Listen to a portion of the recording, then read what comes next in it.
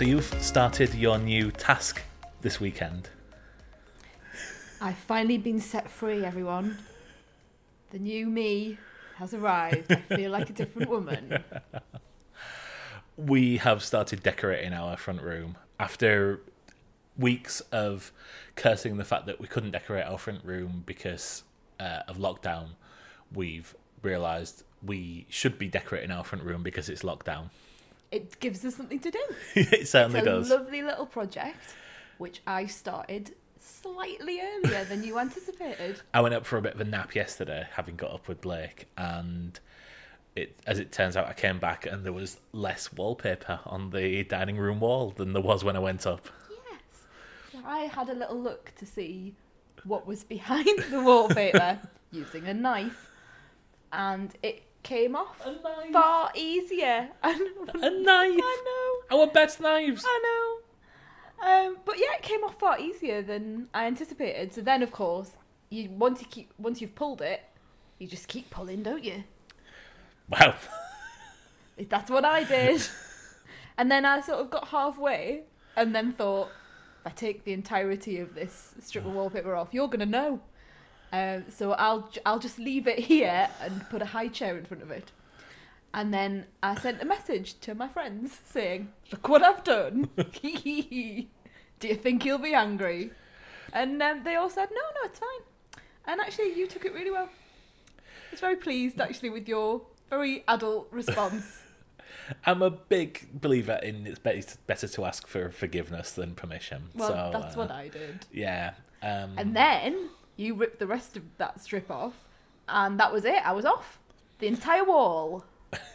Up the ladders I went. We need to take the lining paper off, don't we? Because we're just going to paint it straight onto the plaster. Yes. We've been learning what primer is this weekend. We've been watching YouTube videos. Because with this useless at painting. DIY, I've gone onto YouTube to find out how to paint You're onto doing plaster. really well at DIY. You're doing yourself a disservice there. I'm being nice to you on the podcast, by the way, so, you know. That's nice. But you have been really good. You have done so much already. Yeah, but I'm kind of skipping about 4 steps. Yeah, I replaced the latch on the garden gate, and now I'm looking, going, could I put plug sockets in? You're like, can I rip out a fireplace? Yeah. I'm going to get a crowbar to rip out the fireplace is what I got the other night, and I was like, really think we might need a professional to help us with that. Well, one day maybe you'll just go up to bed. No, I've started that. The slight difference between putting a bit of wallpaper off and ripping out an entire fireplace, but in the grand scheme of things, there isn't, is there? You know, No, it's not gas. It'll be fine. So yeah, lockdown week 12 is it now? It's week 12 of the podcast, so yeah, probably so is. Lockdown week 12 is clearly the time where you decide, yeah, let's just do it. We probably Let's should have just made a do start it. on that jigsaw before we did. Yeah, we've still got that jigsaw. We are so old. Yeah. We are so... Have you heard us? Maybe this shouldn't be put into the podcast. Should we talk about some telly before we end up doing, like, Nana chat? Yeah, let's. Watching television. So, what have you been watching? I've been watching a documentary about McDonald's, which has just opened up the drive-thrus. So topical. They've just opened up some of the drive-thrus, haven't they? And there've been massive queues. People who have been really deprived of their McDonald's. In Hull, they had to say, the bus company had to say, we're not stopping at a bus stop because the queues were taking over the bus stop. It's mad. Yeah. That is mad. And then I think in our local newspaper, someone had built a car out of a cardboard box because he didn't have a car and tried to go through the drive-through. And then it made the local rag, which I thought was hilarious and told you about. Everyone's tried that on a drunken night out, haven't they? Apparently they have. You said that to me the other night. Never done it. But then I've never been through a drive-through at McDonald's. So, because I don't understand it. I don't understand the concept of a drive-through. And every time you've said to me, we used to go to McDonald's quite a lot on the way back from the hospital. Yeah. Because you're tired, you've spent all day in neonatal intensive care. And driving down the coast road, you saw them golden arches. The golden arches, and there would be a small, do you remember there's like a small amount of time where you would say to me, do you fancy a McDonald's? And I would be like, no, we're eating really badly. And there was just this moment of time where we could change our mind. And once you got past a certain part, couldn't change your mind, that was it. And there was so many times where I just went, right. And I took the turn off into my, I was like, right, we're going. But very late on. As soon as I felt the car drift to the left lane, I knew I'd got you. So but we never went through the drive-through because it confuses me. I don't understand the drive. It's something new. It's a challenge for me, new things. And because I've never done it before, I find it quite scary. Bear in mind, Elaine got a massive grump on with me last week because I wanted to know the process of taking something back to Asda. Can we not talk about the Asda incident? Anyway, it was fine in the end. We had. It's difficult now to take things back, isn't it? You know. Yeah, that's why I was looking. That's why I was looking. I just wanted them gone out of the house. I didn't want them sat in the house for any longer. So I just wanted you to take them. Even if they just took them and incinerated them, I didn't care. I just didn't want them in the house anymore. So when you were like, oh, I think you have to put them in a box, and I was like, I don't care. Please take them away. So yes. You didn't vocalise that very well, though. No, well, that's because it's a difficult time, Mark. I feel like we need to go to Talking TV again because we've just... It's a very stressful time. And, you know, that pile had been there for such a long time. I mean, I could tell by the fact that when I said, I'm going to go to Asda, you ran into the spare room to get this. Yeah. Anyway, McDonald's. It's new Sky documentary channel that's come out. Yes. That's... Sky Documentaries. Catchy name. Funnily enough. Yeah, because everyone loves a documentary these days, don't they? I think Netflix has really reinvigorated the idea of the documentary. Well, you say that, but there's also Sky Crime, which is true crime documentaries. True crime documentaries, yeah, I know. So Serial's got a lot to answer for, hasn't it? Yeah, Serial, Making a Murderer. There's and obviously there are films now. We spoke about this afternoon, didn't we? Amy and Senna. Who's the guy who did those? Who's the director of Amy? I've got Rutger Hauer in my head, which it isn't. He's in many other films, but You've he's seen not documentaries. he's not the director. What's his name? Asif Kapadia. That's it. So he's really brought documentary to film now as well, recently with Oscar nominations for those films. Yeah, or BAFTA nominations. absolutely, like really culturally significant. They're really well. I mean, Senna's a brilliant film. I've not seen Amy, and I've not seen Maradona, even though I think it's on the Sky Plus box. Oh, is it? Is it on? All right. Well, maybe we should watch that because I really liked Amy and I really like Senna, and like F1, as we've spoken about in the past, is not our thing. No. Amy Winehouse probably more up our street, but I thought I would be a bit bored by Senna, but I wasn't. Anyway, McDonald's. Not a podcast about Senna. Yeah, so I'm hugely into documentaries. You know, I really like real life stuff. I like lived experience. When I'm at work, I love to read narratives. It's not just stuff at home. I'm not particularly great with fiction. Even when I'm reading things, I'm not a big fan of fiction, but I love a real life story. So when this new documentary came out, I was hearing about it all over the shop. All the podcasts we were listening to were going on about, is it McMillions? I'll get this right. McMillions. And it was produced by Mark Wahlberg as well. Okay. Marky Mark and his Funky Bunch, as I would know him from the early 90s. What is that? It's the noise that they make on Good Vibrations. I'm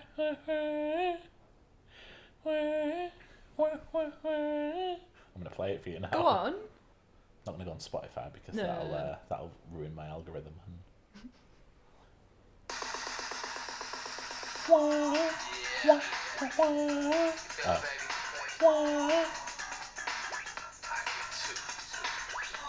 Cut that out. It's like, not. Wah. Yeah, he's not going wah like a child. He's going oh. Anyway, McDonald's. So yeah, I knew he was the producer. I think it had been on HBO to begin with. Yes. And then it came to Sky Documentaries. And people were really raving about it, saying it was just this amazing tale. Oh. So I have watched episodes 1 and 2 Okay. of McMillions, and I'm not going to watch any more. So that is exactly what I heard when it was reviewed from people in America, saying the first episode is the entire plot, is the best bit, and then after that it's kind of like just no one's bothered. Yeah, I've thought about this a lot. Mark, I think Tiger King has ruined documentaries. Oh, absolutely. Because this is obviously it's a documentary about financial fraud. Yeah. So, it's not exactly the most gripping of things. But Tiger King had elements of financial fraud and moving property around and transactions. But this, it just doesn't have anything to grab you. There's one guy who's, I think he's a special agent, who is hilarious, who is a real character, character in inverted commas. He gets to go undercover, and because this is quite late on in the time period, this is not something from the 70s or the 60s, or, this is 90s and 2000s, they had recording equipment that was really good. Yeah. So you're able to look at the video evidence that they gathered at the time. So you're able to see him being undercover. Before we go on, should we explain what the actual plot is? Yes, Yeah. let's do that. So, as I understand it, and stop me if I'm wrong, Yeah. McDonald's every year holds a Monopoly promotion. And the thing is, on your fries, you get like 3 different tear-off strips that are stickers or like tokens, and you need to get, like a Monopoly, so you get Mayfair and Park Lane and you win £1 million. If you win Old Kent Road and Whitechapel, you win like maybe a CD or something like that, and it goes up in between, and half the time you pull it off, sometimes you get like a free burger or something like that, which is all I've ever really got.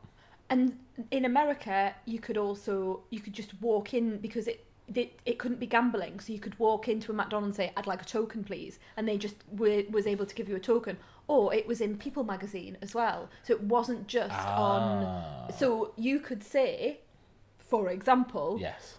I bought this magazine in this shop and I found this token in it. Okay. It's not that you had to be in the, because can you imagine if you were in the McDonald's at the time and you pulled this token off the front of your fries packet and you won £1 million? You're not going to be quiet, or you're going to have won the £1 million, and then you've got all the paraphernalia there with you. Yeah. But if, for example, you'd said, I bought a magazine and this was in it, and then you lost the magazine, it's that sort of thing. Or you didn't really know what was happening, so you took it a few days and you don't know where the magazine is now, but here's the token. So yeah, it's about that particular competition being rigged. Yes. And it's looking into who was behind that. It should be, I should love this. I should absolutely love it. It's it's looking at why people do things. It's got a huge element of, obviously, dishonesty about it. So people lying through their teeth to camera, people saying how they found things when you know that they can't possibly have done that. Yeah. The added element of the undercover should be fascinating, because McDonald's employees were involved as well with the undercover, so, Of course. and like I say, you've got all this video evidence as well, so you're watching them videoing these people saying, oh, I found it in X, Y, and Z. I'm not going to go into the because some of it is just fantastical. But there is nothing to keep me going. I don't really care about the people. In episode 2, we left all the people that I kind of was just getting to know, and it moved into a really basic documentary that has not grasped me, and I'm disappointed, because I'm disappointed because I thought I would learn something that I didn't know, because I don't know anything about this scandal. I never took part in the Monopoly game myself, didn't really know anything about it, and it was a real opportunity to learn about something where I couldn't be spoiled. Me and you are very different I people. know, but like, normally I have a clue what's happened. Even with Tiger King, Louis Theroux had already done a documentary about the Tiger King, and so I had some background knowledge. With this, I didn't have anything. The only things I found of interest were when, as part of the documentary, they're able to go into the McDonald's headquarters. They're talking to global marketing managers. As sad as this sounds, that was the bit that I took the most out of, was to be able to look behind the scenes at a multi-billion dollar company and see the workings and see who was working there. And that's just from a sort of a company lawyer's perspective.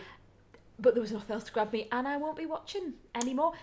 I'd be interested to see if anyone else has watched this and has found more to it. Maybe I'm not giving it a chance. I think this was a big sort of viral sensation when it came out, as far as I can tell, in America. People watched the first episode and were like, oh, wow, because you could tie it into what you know and what you've seen. But then every single person who I read went on to say, yeah, but after the first episode, it kind of... Yeah. After you found out about the conspiracy, there was nothing That's really sort of it, isn't it? Oh, there was a conspiracy. Okay, there we go. And like I say, the characters from Tiger King, who are real, they're real people. Sort of. But, how can you get over, Carol Baskin? Effing Carol Baskin. Well, exactly. So, yeah, that's what I've been watching this week. So, sad, not really a recommendation, I'm afraid. What about you? You've been watching something to do with space, and has it got Steve Carell in it? So, Space Force is very big, very headline Netflix documentary, Netflix comedy that's come out. I've got you a documentary mad. Yeah, absolutely. Do you know anything about this, other than what you've seen of my shoulder? When I walk past you in the morning. So this is written and created by Greg Daniels, who was a writer on Saturday Night Live and The Simpsons, wrote a lot of the iconic episodes of The Simpsons back in the day when The Simpsons was good. He was Is it not good now?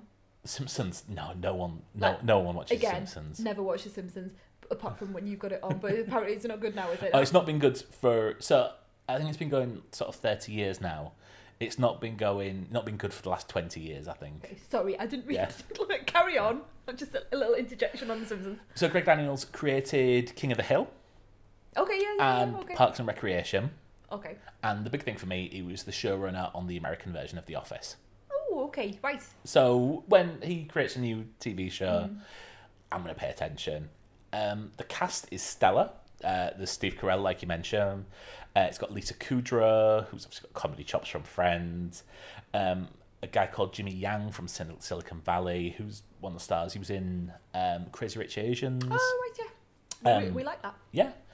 Jane Lynch is in it. Patrick Warburton, who you probably don't know, but is that voice of everything where they need someone with a deep voice. Oh. He did The Tick. He did things like that. He's got The Tick. You've never heard of The Tick? The Tick. Oh, The Tick. Yeah. I thought you said The Take. No, never mind. So he's got a deep voice. Yeah. And he sells some bread. Oh, don't look at me like that. I don't get that. That's a great joke. Warburton. Oh, right. Okay. Carry on. It's got Ben Schwartz from Middleditch and Schwartz, which you still haven't watched and never will. I'm not going to watch it, darling. And Fred Willard in one of his final performances. Oh, I wonder why he died recently, didn't he? Yes, he did. Yeah. Added to the comedy performances, it's got people like John Malkovich in. John Malkovich plays a main role. Noah Emmerich from The Walking Dead and The Americans.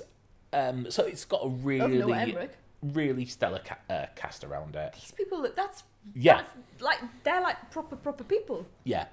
And so I think probably the first barrier it came up with me was I had no idea what it was about. I just assumed it was sort of a Star Trek rip-off. And speaking to my friends, who we have an office group because we trade memes about The Office with each other, they all thought the same. So we didn't know what to expect. It's not about that. So in 2018, Donald Trump ordered the Department of Defense to create, as part of the army, a space force. Yes, I remember. I didn't know that. Okay. And this is in a kind of the way 2012 showed how the BBC might treat the Olympics. And W1A does a similar thing. Yeah. This does a similar thing to how Space Force might be created. Right, okay. I've seen 3 episodes of it. The pilot is awful. It's got a lot of work to do. Like, you're setting up all these... Like, I've just mentioned all them characters. They are all in it. You've got to set up every single character. And I don't think it's unusual for a pilot of a comedy to take a lot of time to do. Episodes 2 and 3 do improve, but it's really not very good. The first biggest problem is Steve Carell. He's a problem? Oh, yeah. So, so he plays the general in charge of Space Force, who's a little bit out of his depth. Yeah. If you imagine getting a 4-year-old to do an impression of a general. Oh, no. That's the voice that he does, which, being front and centre of a TV show, is a problem. No, never do a voice. Yeah. You can't carry the show like that. John Malkovich, who's obviously a brilliant actor, plays a stupid sidekick, Lisa Kudrow, who was actually quite entertaining in the pilot, not been seen since. There is a time jump that takes place in the pilot, and she has a life event that takes place in between the time jump. I don't know if that's meant to be a mystery or I've missed something, because that's never been explained and it's not been mentioned since. And you've watched 3 episodes? I've watched 3 episodes, okay. Yeah. Out of 10. So right. So you would think something would crop back up again? It's not all bad. Fred Willard is, I think, especially considering what's happened to him since, is charming and funny, and every time he comes on screen, he brings a smile to your face. That might be sympathy with obviously what's gone on since, but it definitely is. It's nice to see him, and Fred Willard is just funny telling bad jokes, and that's kind of what he's doing in this. There is a couple of characters that I really want to. An actress called Tawny Newsome. I'd never heard of her before. She's an African American comedian and improv artist. She plays a pilot who transports Steve Carell in the pilot, funnily enough. Okay. But then she becomes part of the plot, and she forms a bond with Dinah Silvers, who's plays Steve Carell's daughter. She's in Booksmart, and they've got quite a nice relationship, the two of them. Really enjoy it when I see them on screen. Yeah. Really natural chemistry between them, and they sort of bounce off each other. Nowhere near enough of them. What I wanted to do was give it one more, and I probably will give it one more, and I wanted to do it before this so that I could do it, but I just don't care, and I'm not being drawn to do it. I think the big problem is it looks brilliant. It's brilliantly filmed. The effects are really good. It's quite effects heavy, and it seems like a comedy that's been made without any constraints, and I think a comedy really needs that to go on. When you listen to a director's commentary on a comedy, and I do this because I'm quite geeky, they will quite often say, yeah, well, we needed to cut all this out, and it really hurt us to do it, but I think it makes it a far tighter, 22 minutes. With Netflix, I think they just throw money at these things, and you can be 20 minutes, you can be 25 minutes, you can be 30 minutes, you can be 35 minutes.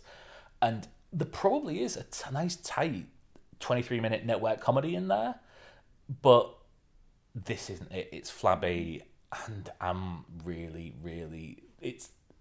It takes a lot for me to quit something by Greg Daniels with that good a cast, but I'm hanging by the edges. I really am. It takes a lot for you to quit anything, as we found out last week with the yeah, first team. I finished the first team. The first team is a better comedy than this. Ooh. Yeah. So again, not a recommendation. Not a recommendation.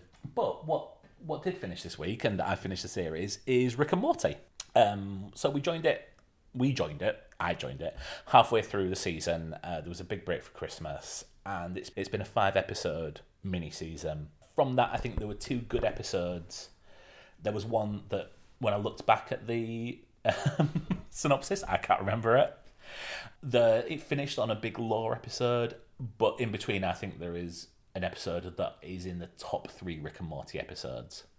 And is that the one that you asked me to watch this afternoon? Yes. That would make sense, wouldn't it, if it was? It was the one that I didn't know. Really rubbish one. So yeah, Mark asked me to watch a Rick and Morty this afternoon. So it's called the Vat of Acid episode, and yeah, it's probably quite a standalone episode. You knew before you break my heart with telling me about the cartoon. Did you feel like out of your depth of knowledge at any point? No, I because you gave me a little like catch up beforehand about, and obviously I know the basic idea that it was born out of it's Marty and Doc, but it's not. You know, it's the basic of but then it's obviously different characters. So I kind of know, and it's a grandfather-grandson relationship in this as well, which you had to tell me because I didn't know that. Okay. And you gave me some extra information about, because I said things like, oh, is there a Jennifer in this? And you said, no, there's a Jessica. Yeah, so which has never occurred to me before now. But things like that. But yeah, apart from that, I didn't have a clue what I was going into. And I didn't feel I was out of my depth. At no point did I think, oh, I've missed major relationships here. Okay. So I think this is one of the top 3 episodes of Rick and Morty, which is obviously a very popular comedy show. Yes. I think it's clever. It's... the way your eyes are raising. I'm having a neutral face. This is my neutral face looking at you. Never go into professional poker, love. I think it's smart. I think it's funny. I think the jokes are really, really well placed and good. Go on, break my heart. What did you think of it? So, first of all, this is clearly not for me, right? I've got disclaimer this is not for me. Yeah. I find it... I'm trying to think of the way of describing it. I was trying to think of it while I was watching it, but it gave me a headache to watch it. It's so... What's the word I'm looking for? It's just so busy. I was going to say busy, yeah. Busy. And for someone that... I can't... If there's a noise playing in the background, or if you're... Let's say you're clicking or something like that, or you're tapping your foot... I won't be able to hear anything else in the room unless that noise stops. So that's very much part of my personality, is that I have things like that, that I'll only be able to hear that one noise in the corner and I'll get put off by it. I need lots of calm, and I need time for my brain to catch up with my eyes. And do you know what I mean? Yeah. When things are very hectic and frenetic, and that's constant... and I've got no room to breathe, I find it really quite... It's quite painful. Okay. I can't really describe it any other way, that it makes me feel incredibly uncomfortable and my brain feels like it's hurting. And so all the way through this, that's how I felt. So that's my first bit. Yeah. I wouldn't be able to watch these episodes of this if this is the way that this cartoon is going, because... I would find it too painful in my brain. This is typical of a Rick and Morty I thought it was. episode.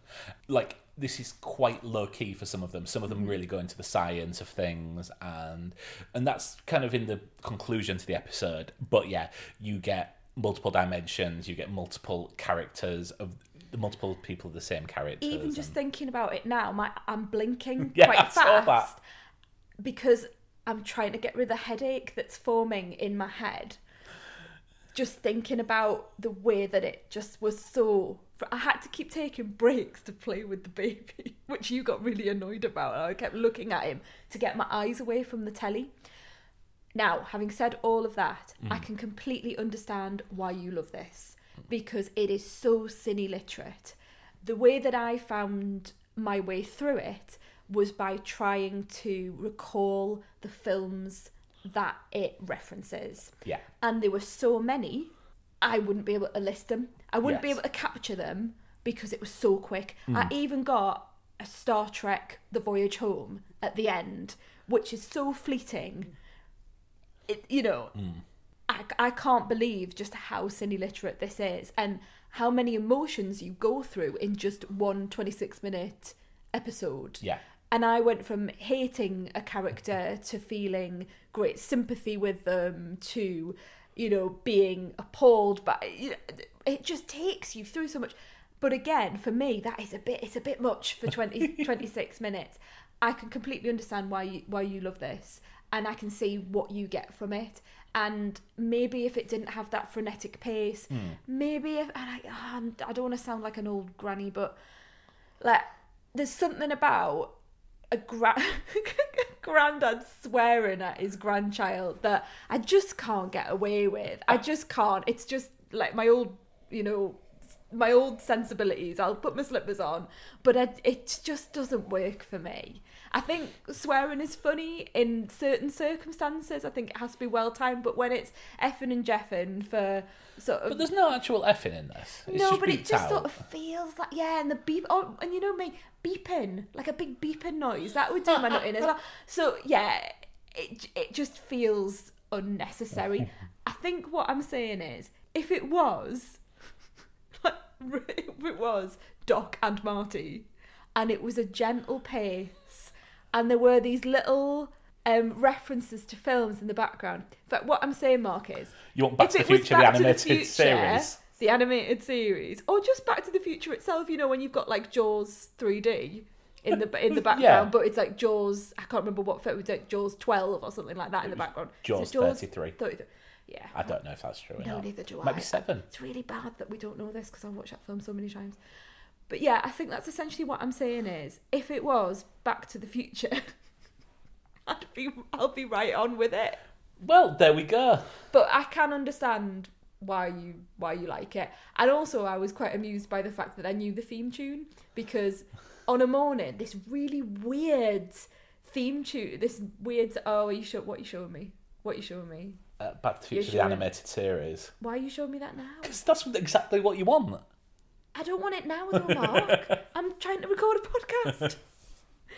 But yeah, you carry on, love, is what I'm saying is. You carry on, and I'm really pleased you get so much out of it, and I can see the intricacies and the amount of detail and the amount of work that goes into this particular TV show. I'll tell you what, So I fully now appreciate why you are saying you wouldn't watch this. If you got into one of the lore-heavy episodes, because there is kind of Game of Thrones mythology around this as well. Okay.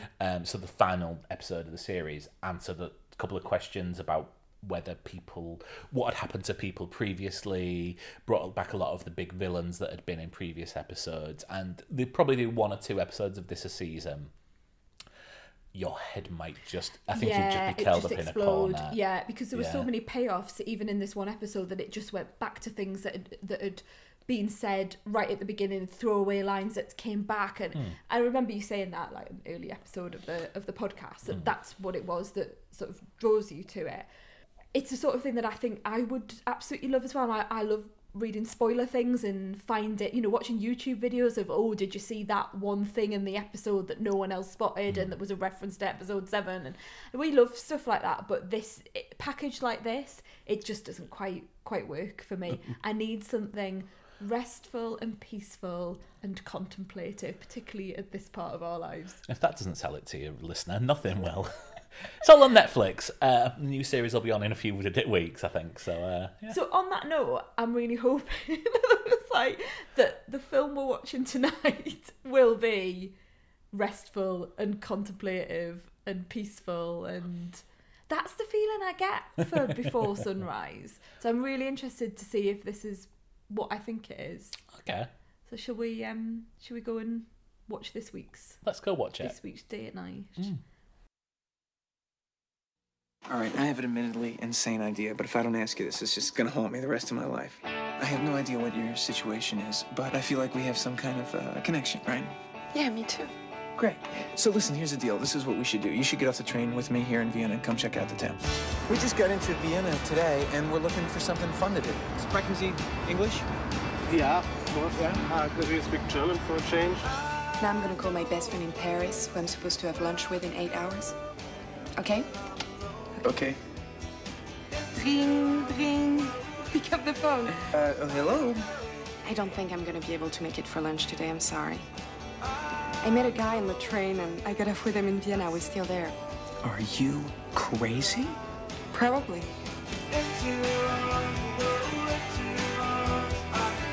He has beautiful blue eyes, nice pink lips, frizzy hair. I love it.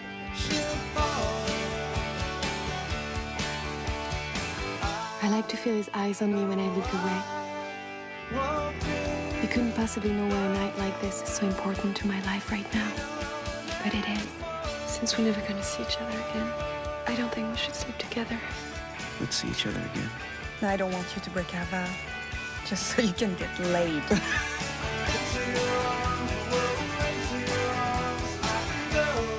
Man, I lucky we don't bite off their head after mating.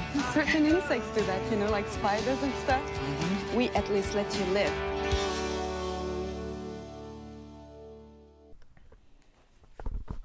So we've just finished watching. That's quite serious, isn't it? So we've just finished watching Before Sunrise. Well done. I get them mixed up, so yeah. I want to say like Beyond Sunset or Before Sunset or Beyond Sun, but it's Before Sunrise. Yes. Which makes sense given what happens in the film. So spoilers for. I still can't get it right. Before Sunrise. Spoilers for No, I'm not getting it right. Please take over. So spoilers for Before Sunrise. Thank you. As I'm watching this, I'm thinking, I'm not really sure what we're going to talk about on here. And there's not really a lot that we can spoil. Yeah, but Yeah. I feel more comfortable putting that out there into the world, just in case someone... Because I remember I knew nothing about this film. Oh, okay. So if there's anyone out there like that, want to warn them now, go and watch it before we take you through elements of the film that might come as a surprise. Okay. Does that sound all right? That sounds all right, yeah. Okay. Yeah. So I knew that it was Ethan Hawke and Julie Delpy, although if you'd asked me that about a month ago, I might not have been able to conjure up Julie Delpy's name, Yes. and I might have said, "Oh, that fella that was married to Uma Thurman once." That of might have course, been where I got to, and whose daughter is in Stranger Things, which is now how I remember it. Who's his daughter? His daughter's the girl that works in the ice cream parlour. Oh, okay. Yeah. With Steve, Yes. who's my special special character from Stranger Things, like my hero character. Anyway, back to Before Sunrise. Yeah. So it's Ethan Hawke and Julie Delpy, and I had a feeling that it was a bit of a two-hander. Yeah. And I think I said on last week's podcast, I had a feeling that it was about some people who bumped into each other, and because I know this is a trilogy. Yes. That I suspected that you would see elements of their life every time like another film came along. And I think I might have even compared it. I compared it to like Normal People, where you see snapshots of a relationship. Yeah.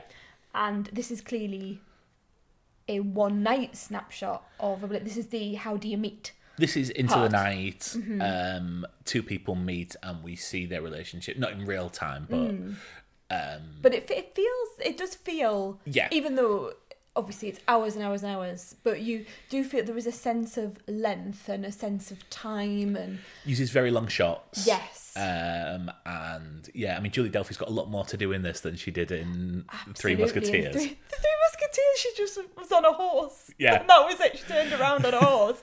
And this is like the same time, isn't it? So this is 2 years after. I mean, that's ridiculous. Yeah. But anyway, let's not go back to the Three Musketeers. Yeah, so she has a lot more to... I mean, they're in every shot. Every shot, aren't they? Every scene. The camera follows them at every single moment of this. There are other characters. There's no other named characters. If you look at... You commented on how quickly the credits went past, because the only people in this are people on bridge, poet, barman... Fortune teller. Belly dancer. Yeah.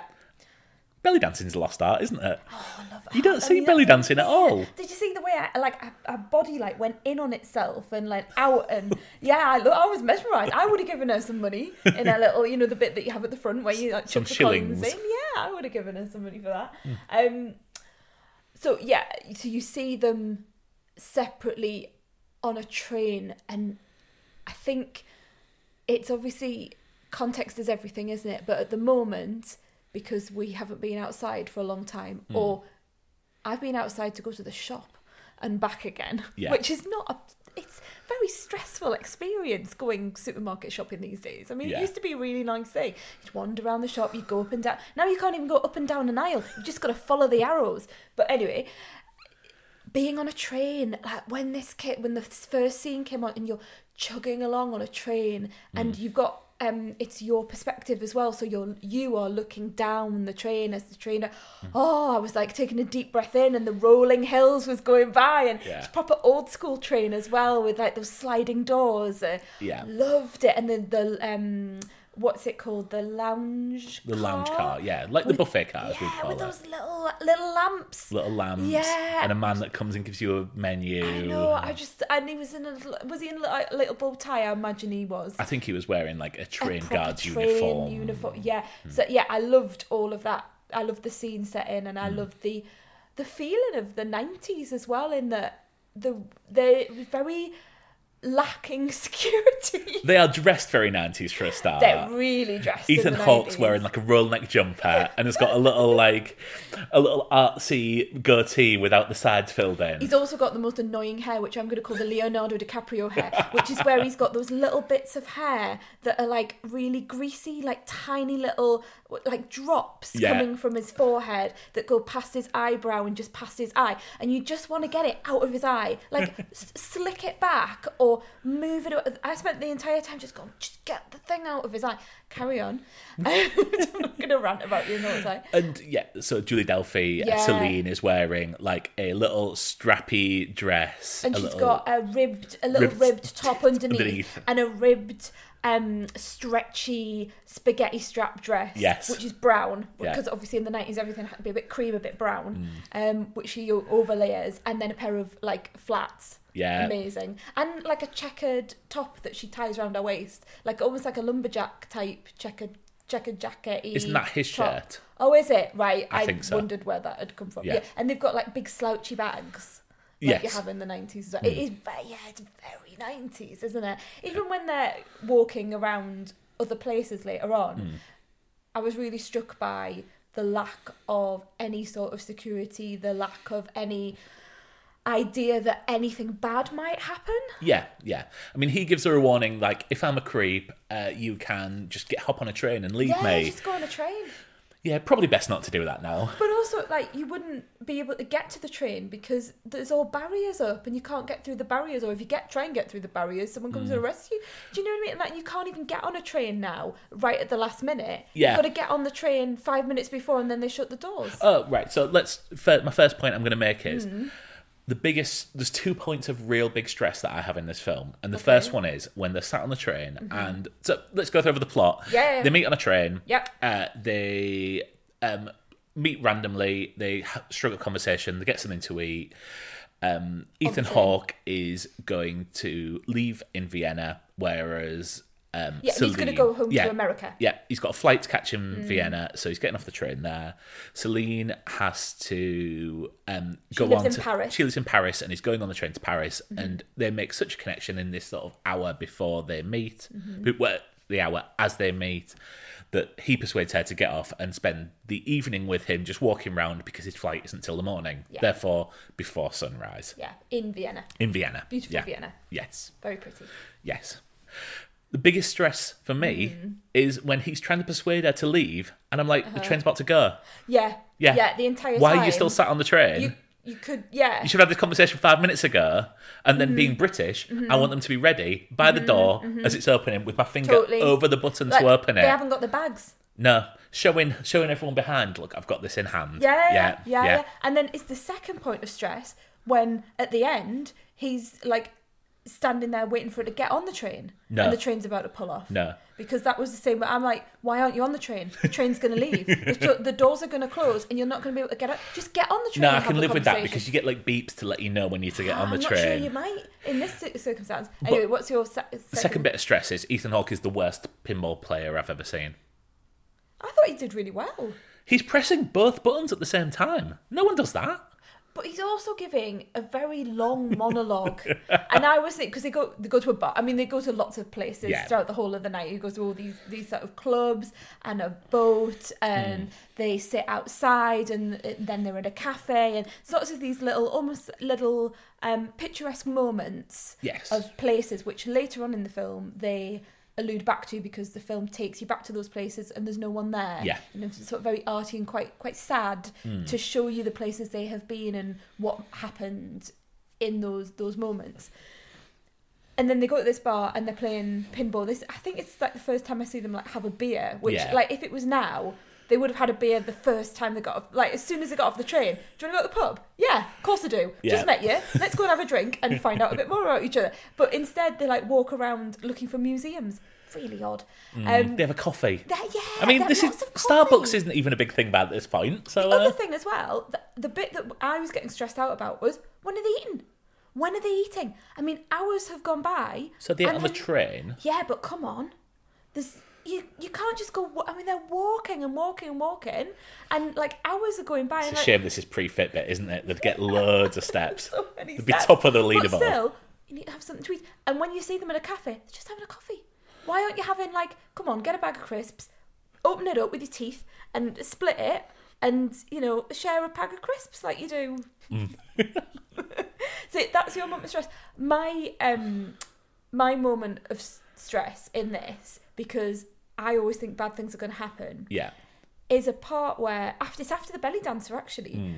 After the belly dancer, there's a group of young men that sort of have a bit of a sniggery sort of, oh, look at that, or look, and they're looking behind them, and then Ethan Hawke and Julie Delphi go wandering off, as they do throughout the whole of this film, down little corridors where there's no one around. And the entire time I'm thinking, those blokes are going to come down that corridor. Yep. I'm like absolutely hyper-vigilant for them the entire time. Yeah. Like I'm always thinking, someone's going to come around the corner with a knife. Yeah. Someone's going to come around the corner and be playful with them and funny with them, and then it's going to turn. Yeah. And they do meet, like there's a cast of characters that they meet. Yes. And there's a guy by the river who says he looks like he's probably a bit out of it on drugs, and he says, rather than me ask for money, I'll write a poem.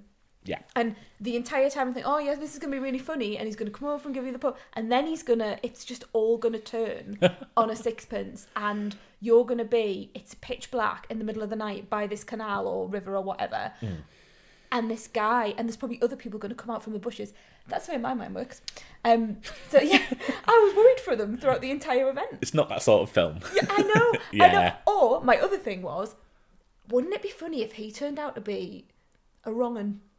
Like that. I think that would have more sway for me. Is that is he a wrong un or is he not?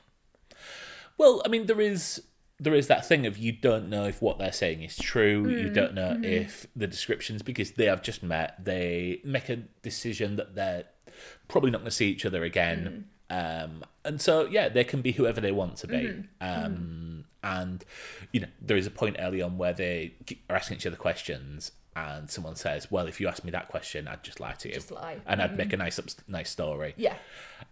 So, yeah, those are sort of questions that you should be asking yourself, I think.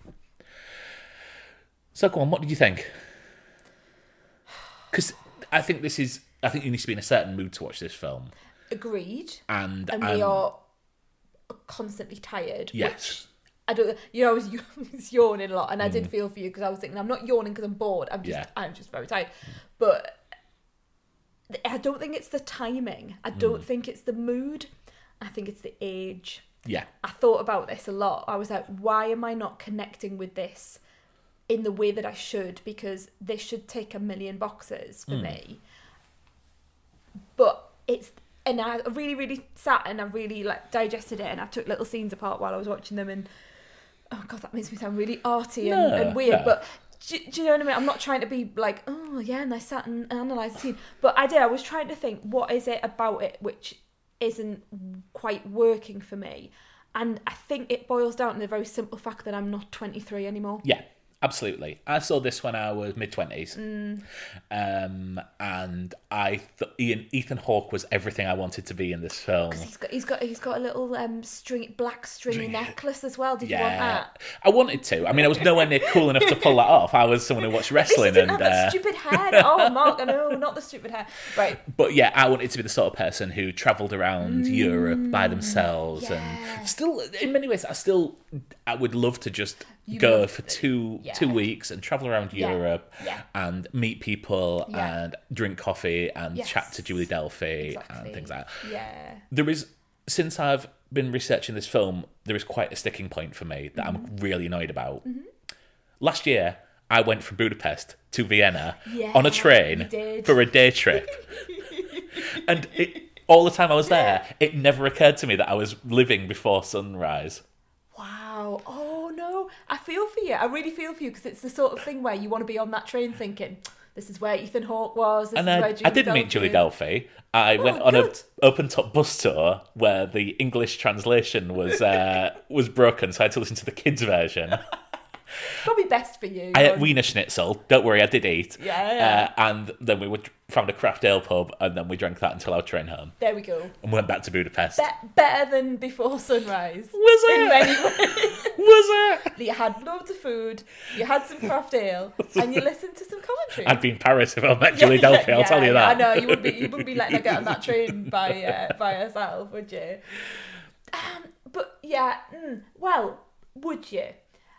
I find her really quite annoying. And again, I don't know if it's an age thing in that when I was in my 20s, there's no way I'd be coming out with all that pseudo-intellectual stuff. And maybe I am, you've got to look at it like objectively. Maybe I'm jealous that she in her 20s seems to be incredibly intelligent, incredibly in touch with her own feelings and herself, and very self-critical, very self-analytical, but living a completely different life to anyone I've ever met, and it's so far away from my experience of life. She has turned down Manic Pixie's Dream Girl. Oh, I'm so pleased you said that because I didn't know whether I was just not liking her. No. But she's a bit wacky and a bit ethereal, and she's the dream of this French girl, and I think that's the point. So what did you think of the performances? well, again, like I can see why, because I suspect this has been praised. I've not read any reviews of it, but I suspect this has been really praised for. It's a two-hander. It's quite theatrical. You could imagine this being put on in a theatre. Yes. I'm surprised it hasn't been already. And they're on screen all the time, so they've got a lot of work to do. My issue, I think the script just didn't quite work for me in places. It felt a bit too placed, what they were saying. The authenticity at times, not all the time, the authenticity wasn't there for me. It kind of felt like what I suspect Richard Linklater, the director, thinks that people at that point in time from those places would say. But Richard Linklater was that person in time at the time. Well, yeah. Maybe I've just never met these people. Yeah, I think I've seen these people. I think I know these people who sit there, and I don't think they're too far off. God, this is going to sound judgmental. Do you remember that time we were on the metro and there was, must have been like just as students were arriving, and there was a bunch of students on the metro going to the coast for the first time. Are you going to talk about the man with his surfboard? Yes. So there was these students who clearly just met each other, and then they were all talking about like where they've been in life and there was one guy who wanted to be interesting and had a surfboard with him. Huge. And on the metro. So couldn't sit with his friends because he had to stand by the doors with a surfboard. Yeah. But wanted to, I think if he, instead of being a surfer, read intellectual books, he would be Ethan Hawke. Yeah, he would. Right. And I think that Ethan Hawke is written to be a pseudo-intellectual 20-year-old. So interestingly, so it was written by Linklater, and when he realised how much Celine would have in there, he brought in a female friend to write Celine's parts because he wasn't sure that he could write a female voice. Right. Interesting. They gave the script to Ethan Hawke and Julie Delphi, and they added their own spin on it. I felt that there were certain points that there was a little, not a huge amount, but a little bit of improvisation. Yeah, I don't think it's improvisation, but it clearly was at one point. If you see what I mean, it's a written script, but the leads are adding their part to it, and that's how I felt. I'm going to jump on your word. It felt very written. Yes, that's the only thing I felt. It felt. at times I kind of thought, oh, now they're in a cemetery talking about a 13-year-old that had died and she was 13 and now she's 23 and the 13 was still 13. And then later on he's talking about W.H. Auden and Dylan. And that's... I mean, I wouldn't have any truck with that. I'd be... You know what I've been... You literally took me to a cemetery. We went to Edinburgh the last time. Yeah, but I'm not standing there next to someone's grave going, I was here. No, we went and looked at people who were named after, who Harry Potter characters were named after. It was a Harry Potter... Yeah, it was where J.K. Rowling was meant to have found the names of various characters. It was a film connection. Come on. It's not me standing there giving you like a lyrical tale. But anyway, yeah. I wasn't also... I'm sorry I'm being really negative about this, but I also wasn't entirely convinced with the chemistry. That's interesting. And I don't know whether it's because I don't particularly like them as people. I don't think they're terrible people or anything like that. I would find them really hard work. If I was sat with them in the pub or having coffee outside a restaurant, I would be getting my phone out and thinking, let's go to that graveyard and see all the Harry Potter people. Do you know what and leave them there. Yeah, like, we'll just push them in the Danube. So yeah, they're just not my kind of people. Okay. You're quite right. It is lauded. It's in the IMDb Top 250. It won the Silver Bear at the Berlin Film Festival. It has 100% on Rotten Tomatoes. Yeah, Casablanca has 99%. So yeah, that's... Oh, Casablanca's amazing. But the biggest thing, it was a nominee for the MTV Movie Awards Best Kiss. Yeah, I'm not keen on the kiss. I'm going to be the one person that comes along and goes, it's like 1% has been knocked off Rotten Tomatoes because Gregerson's come in and gone, didn't like that kiss, like... Oh, no, okay. Yeah, it's not... it's not a terrible film by any stretch of the imagination. I'm not saying it's a bad film. I'm just not convinced that they are people who I want to spend any more time with. Okay. That's, I think, where I come from with this. But context is everything. If I was in my 20s, again, maybe this would have really spoken to me because it's like, where are we going from here? We've got this moment in time. We can be who we want to be. We've got no responsibility. You can travel on a train for, you don't even, it doesn't even matter if you get off the train on a different stop. Yeah. And that makes me feel very stressed. The fact that you're getting off on a stop that you didn't actually intend to, and you've only got your bag, how are you going to have a wash? Which loo are you going to go to? All of these sorts of things are really important to me now. But I'm like 39. So I'm in a completely different point in my life where I can't just go and jump on a train round Vienna with the random man. Okay. So I think that's the context. What do you know about the sequels? Because it's sort of caught up. It leaves it with them. She goes off on the train to Paris. He goes off on a bus to the airport, and they agree that in 6 months they will meet each other back in Vienna. So my feeling is that the latest of the trilogy, the third of the trilogy, came out not that long ago, and I've like by osmosis, you read about stuff, don't you? But you don't really care. But by osmosis, my brain is telling me that they were having trouble in their relationship. So I'm anticipating that they have met and they have started a relationship, or they've had some kind of relationship in the past, and actually now... I've got a feeling they've got kids as well, but I might be thinking of a completely different film. Okay. Anyway, that's sort of where I see it go, and I think they're going to break up, or so they're trying to decide whether to break up in the final film. So the films, each one takes place 9 years apart. Okay, so they didn't meet up. I'm not going to say that. But yeah, it's a slice of life, and we visit them in 9 years' time. Yeah. And that's set in real time, so it was released 9 years later. Yes. And then Before Midnight is, again, 9 years later, in, I think it was 2013. Yeah, okay, 2004, 2013. Yeah. Obviously, Richard Linklater... kind of stole this idea again when he made Boyhood, I was just about to say that it's a similar concept, isn't starring Ethan Hawke. Yeah, and that's why I was thinking maybe I'm getting it confused. Maybe I'm mixing the two up. Ethan Hawke is apparently Linklater's muse, Okay, fair enough. which is a bit of a weird thing to I declare, don't really but know very much Linklater. What else did he do?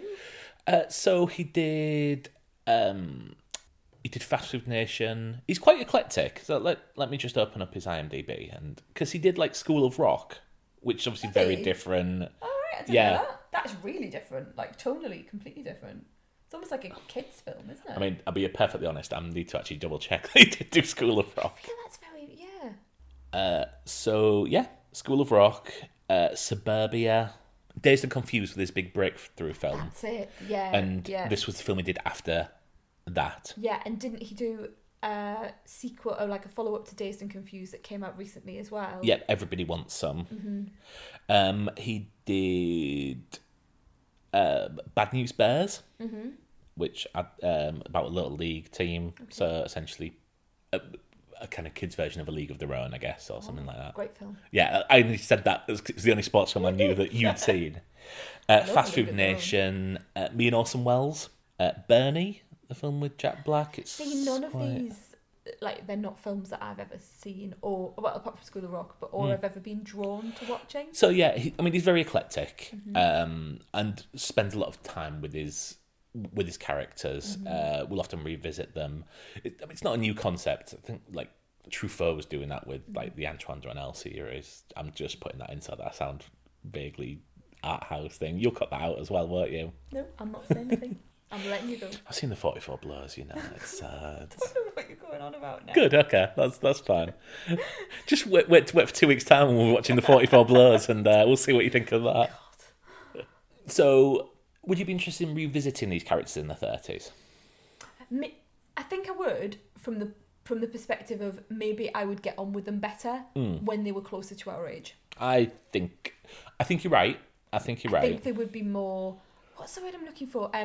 Mature? No, well, that as well. But there would be more of a connection. There would be more similarities. Okay. It's not the word that I'm looking for, but I can't think of the word. And so the sequels don't take the path that you think they will take. Okay.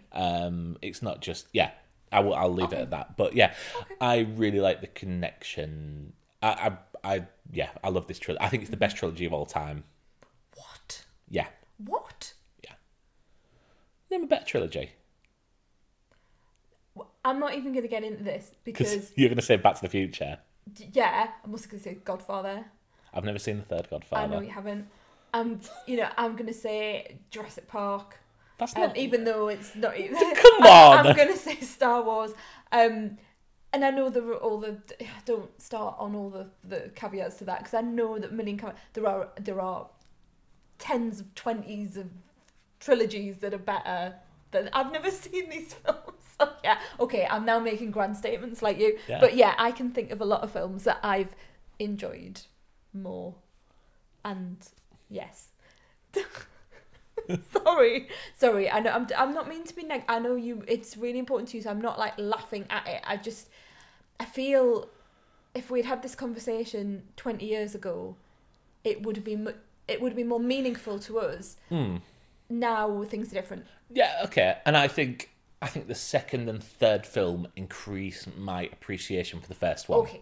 Which obviously doesn't necessarily help you with this situation. But I can see I can understand your point of view. Okay.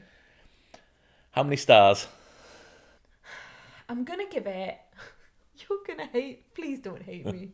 I'm gonna give it 3.5. Okay. Is that okay? I'm scared of saying that because I don't, not like because I'm scared of your reaction or anything, but I don't want you to be upset or hurt by my reaction to the film. I mean, so you're saying you gave Inside Out 4 stars. So... Oh yeah, I did, didn't I? Have I given anything 5 stars yet? No, not at all. Oh yeah, Knives Out. Yes. Although technically that was your choice. Yeah. Okay. Right. Yeah. That is my level of. So Knives Out would be at the top, then Inside Out, then than this. So if I was putting them in order, that's the order I would put them in. So yay, my scoring works. It's a 5-star film for me, so Yes, yeah, I know. yeah. I know. Yeah. Well, Jaws 3D is like a 4.5-star film for me. So you're saying that Jaws 3D is better than this? In some ways. in some ways. Let's move on. Yes. Otherwise, we might be getting onto different trains and going off into the night, never to see each other again. I need to think of a film for date night next week, and I'm torn between two. I'm absolutely torn. I really can't decide.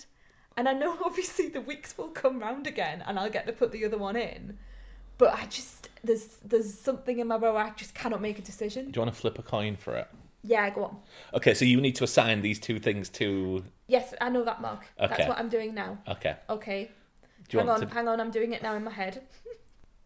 So, is heads and is tails. Right, okay.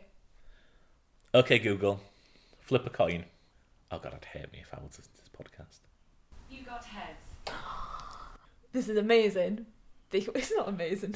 I'm not saying that. It's not amazing at all. But you've already mentioned the film that we're going to watch next week. We're going to watch Godfather 3. Godfather 3. Godfather Part 3.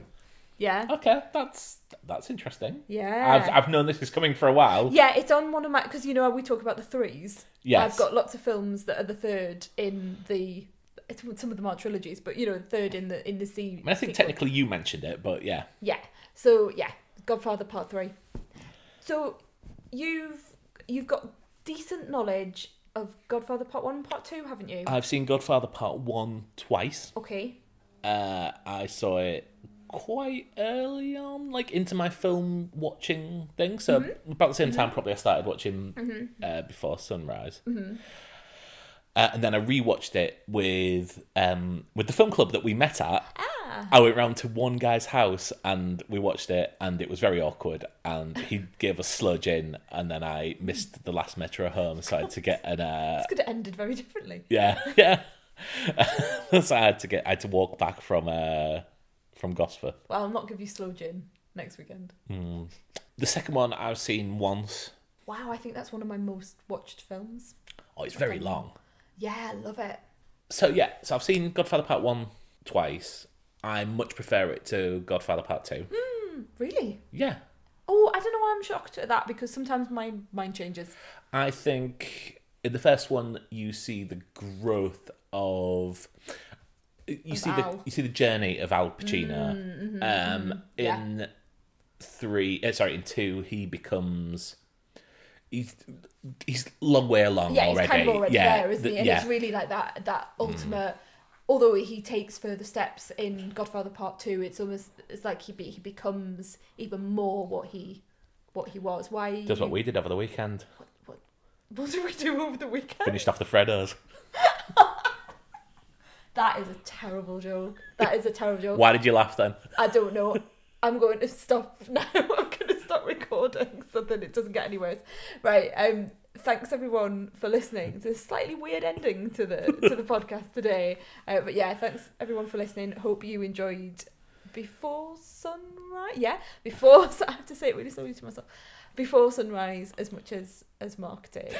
But not as much as... Have you enjoyed it more than Elaine did? Yeah, I mean, it depends where you are in your life. So yeah, thanks everyone for listening. Really do appreciate it. And thanks for all your lovely comments and messages that we've been getting. It's meant a lot to us. And we'll see you next week. And apologies we're a day late. Yeah, sorry we're a day late. Bye-bye. Bye. Yo, it's about that time to bring forth the rhythm and the rhyme. I'ma get mine, so get yours. I wanna see sweat coming out your pores. Before you go, just thought we'd mention that you can follow us at facebook.com/The Honeymoon Pod or twitter.com/The Honeymoon Pod. From there, you should find all the links you need to subscribe to us on Apple Podcasts, Spotify, Google Podcasts, yay, or your favourite podcatcher. See you next week.